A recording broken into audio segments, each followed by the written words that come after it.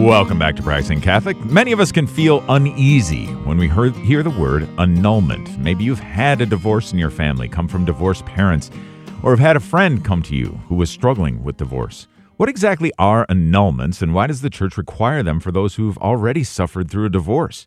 If you're wondering if you may be in need of an annulment, our friends at the Metropolitan Tribunal will be offering an annulment consultation on Ash Wednesday at the Cathedral. Joining us to share a bit more is Deacon Nathan Allen, who is a judge for the Metropolitan Tribunal. Deacon Allen, welcome to the program. Oh, thank you very much.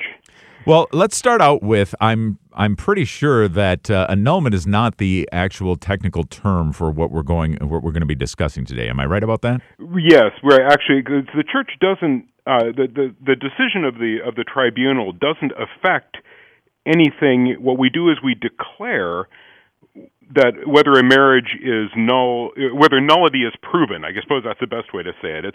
The marriage is either valid or invalid, and we're being asked to answer a question: is nullity proven? We assume a marriage is valid until the contrary is established, and that's where the judgment comes in, where we collect the evidence and come to a conclusion. Right. On that. So you're not actually making the marriage null, but you are, if there is a declaration of nullity to be given. Right. Marriage either happens or fails to happen on day one. It's the consent of the parties, the I do, that makes marriage. And but that leads to a question, because is there something about the I do that's really an I don't? Mm-hmm. Is there something about the I do that's really an I can't? That's what we're looking at. And that's exactly what we need to stress, I think, here at the outset of our discussion, is that it's really all focused on what is going on at the time of the actual marriage itself, when it begins, right? That's what the declaration of nullity process is really looking at. Right. Obviously, the stuff that leads up to that can be relevant, because it can show how the people got to be how they were at the time of the wedding, what was forming their thought process, what was and so forth, and what happens afterwards can be relevant too, because especially if there's a pattern of behavior or a natural progression of a mental illness or something like that can kind of shed light on the moment of consent. But we're always trying as best we can to get back to the I do.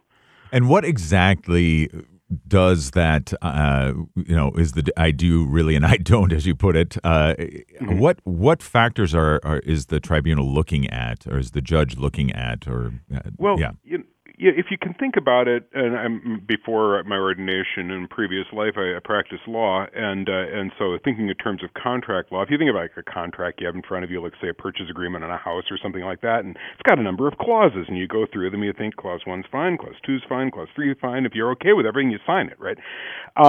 Well, with marriage, those clauses, if you will, are in the wedding vows, mm-hmm. And so if a person is promising till death do us part, but really means, we'll give it a go for a few years and see if we're still happy. We'll kind of re-up our lease. They haven't consented to marriage. They've consented to something radically different from what the Catholic Church understands marriage to mean. And similarly, if a person is promising forsaking all others, but really means to, cheat whenever occasion presents itself, that person is saying I do, but means I don't. Right. And so the whole process is really an investigation into the circumstances, as you said, what was going on right at the time of the wedding, but it does take into account the times before and even in cases after. Actions can speak louder than words. Right. Yeah. Right. And so that consent and are those all the clauses, Deacon, or are there other? Oh no, we can look at one of the things in a Catholic wedding. Obviously, due to age or physical condition, can't have children. That's another matter. But when we're giving ourselves totally in marriage, one of the things we're giving is the gift of our fertility. So if the person is promising, will you accept children lovingly from God, but intends to contracept every act, never give that gift of self, they haven't totally given themselves. Mm-hmm. They've withheld some essential aspect of their consent. Now, again, do people, I knew some people who got married when they were in their 80s, so, you can only give what you've got, but marriage is a total gift of self, and so if you're deliberately withholding part of that gift, you haven't given the gift. Mm-hmm. And then there's something about compulsion too, right? It has to be a free choice. Yeah, that's kind of what I call the, on the other side of the ledger, they got is there something about the I do that's really an I don't? And on the other side of the ledger, is there something about the I do that's really an I can't? Obviously, if somebody's got, you will make an honest woman of my daughter or you will die. Nobody can validly consent to anything with a gun to your head. Right. Know? Right. Yeah, good point. And there can be, it doesn't have to be quite that dramatic a situation. I mean, you can have severe, really strong internal pressures might short-circuit a person's decision-making capacity. Mm-hmm. We'll sometimes see this, especially in, the 17 and pregnant kind of case or something like that, where, the person can't not marry, mm-hmm. It's not quite the gun to the head, but that kind of internal compulsion can be serious enough that it undermines a person's capacity to make the reasoned, mature, evaluation and discernment regarding marriage that we expect. Well, your average older teenager to be able to make, but they might not be able to make under those circumstances. Sure. So with all these situations, they may warrant the beginning of the annulment process or the process for declaration of nullity. So describe to us, in brief anyway, us what does the process look like, Deacon? Well, there are a couple of different things. I mean, there are two different tracks. Basically, there's the difference between a formal case, which is where we're actually having to take evidence to look at to try to get into the heads of the parties on the day of the wedding. Okay. And that's a little more, we'll take witness testimony, we'll be taking testimony of the parties, and so forth. So I'll talk about that. But there are some other shorter ones, like, for example, if a Catholic, if there was an undispensed impediment, and the most common one is the person's already married as far as the Catholic Church is concerned, so a prior bond, that's simply proven by the document. Was this person free to marry? No. I guess then there's no marriage, Mm-hmm. Or if a Catholic attempts marriage outside the Catholic form, without the consent of the bishop, so a Catholic has a civil wedding and it's never subsequently validated in the church, that would be a simple documentary process. Okay. But with the formal case, we start with, the party will usually meet with someone in the parish, prepare an application and a written statement, and to give us a broad overview. Then they'll meet with someone in our office who will help them kind of formalize the proposed grounds. And then we'll notify the respondent, try to get their insights, because the respondent has all the rights in the case the petitioner does. It's that person's marriage too. And then we'll start interviewing witnesses and basically trying to ask the question that, is nullity proven, by looking into things. So once all the testimony is in, then we would notify the parties. They have the right to review everything, make any final comments.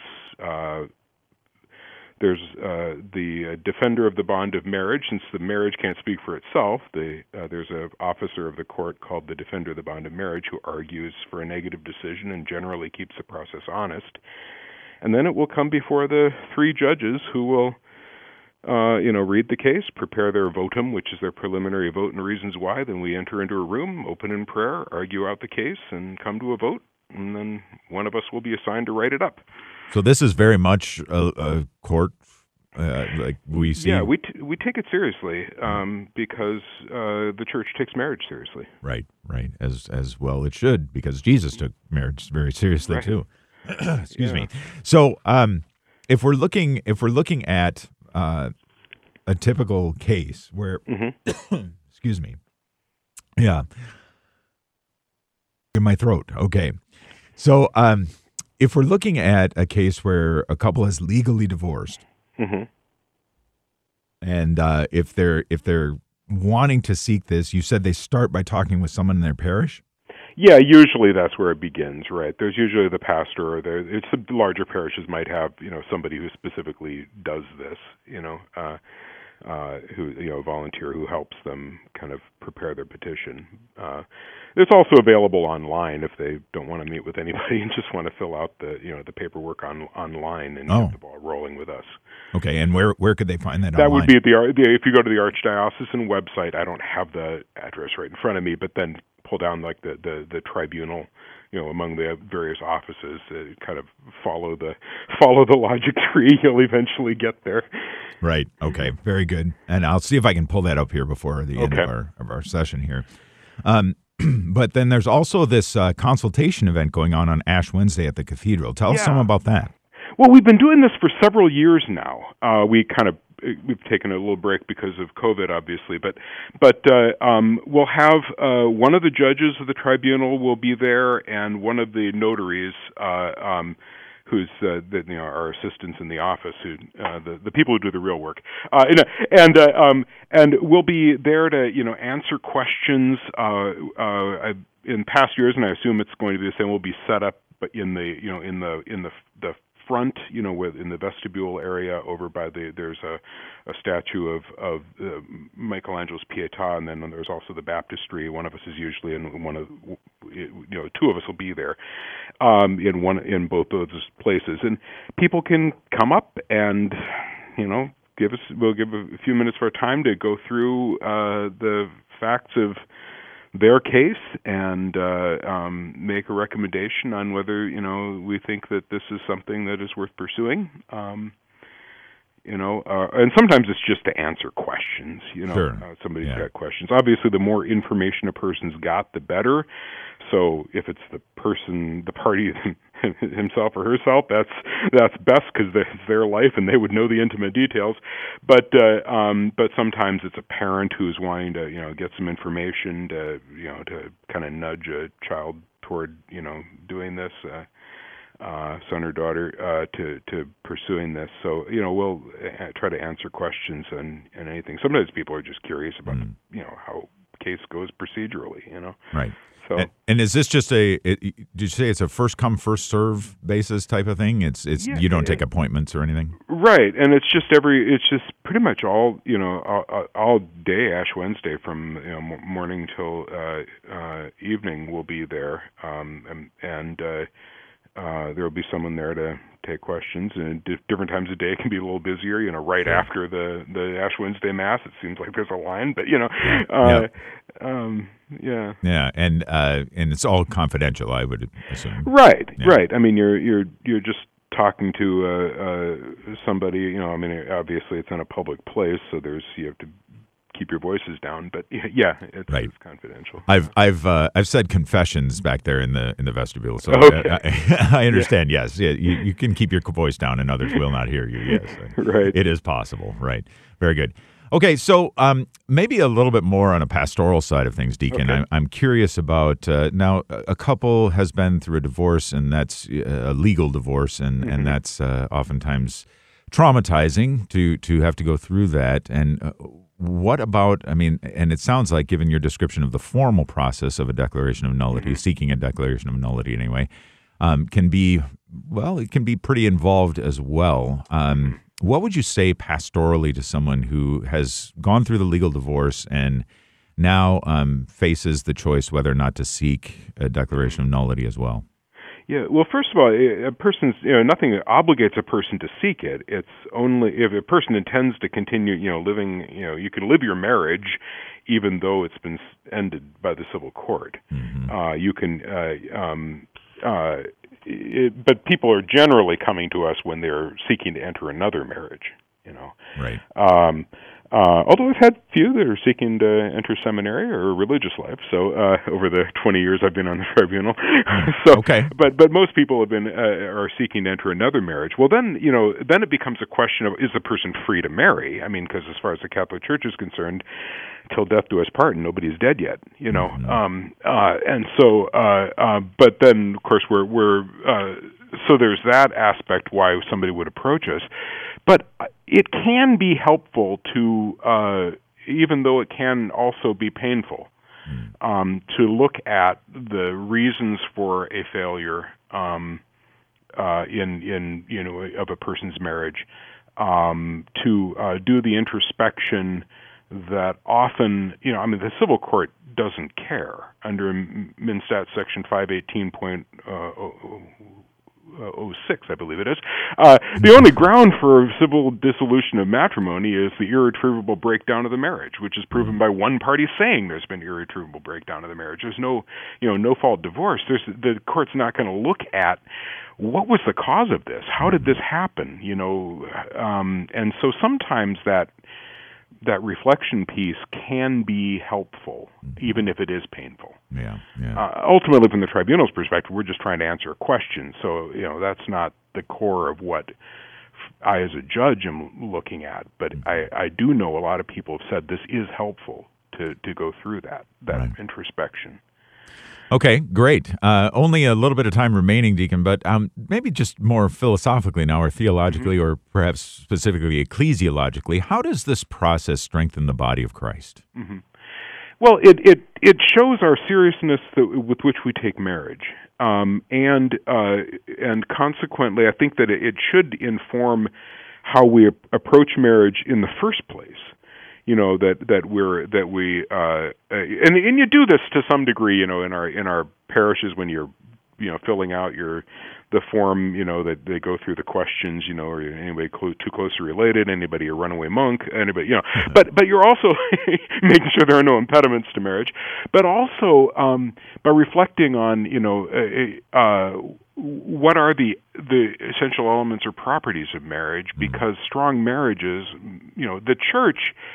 The church talks about the family as being the domestic church, and strong marriages make for strong Christians. Strong, the husband and wife grow in holiness together. Their children are born out of their love and grow in that love with that witness to love and self-sacrifice that Christian marriage is ideally supposed to represent. So. By giving people the opportunity to, either at ideally at the front end, but at the back end to see where did we fail, so that any subsequent marriage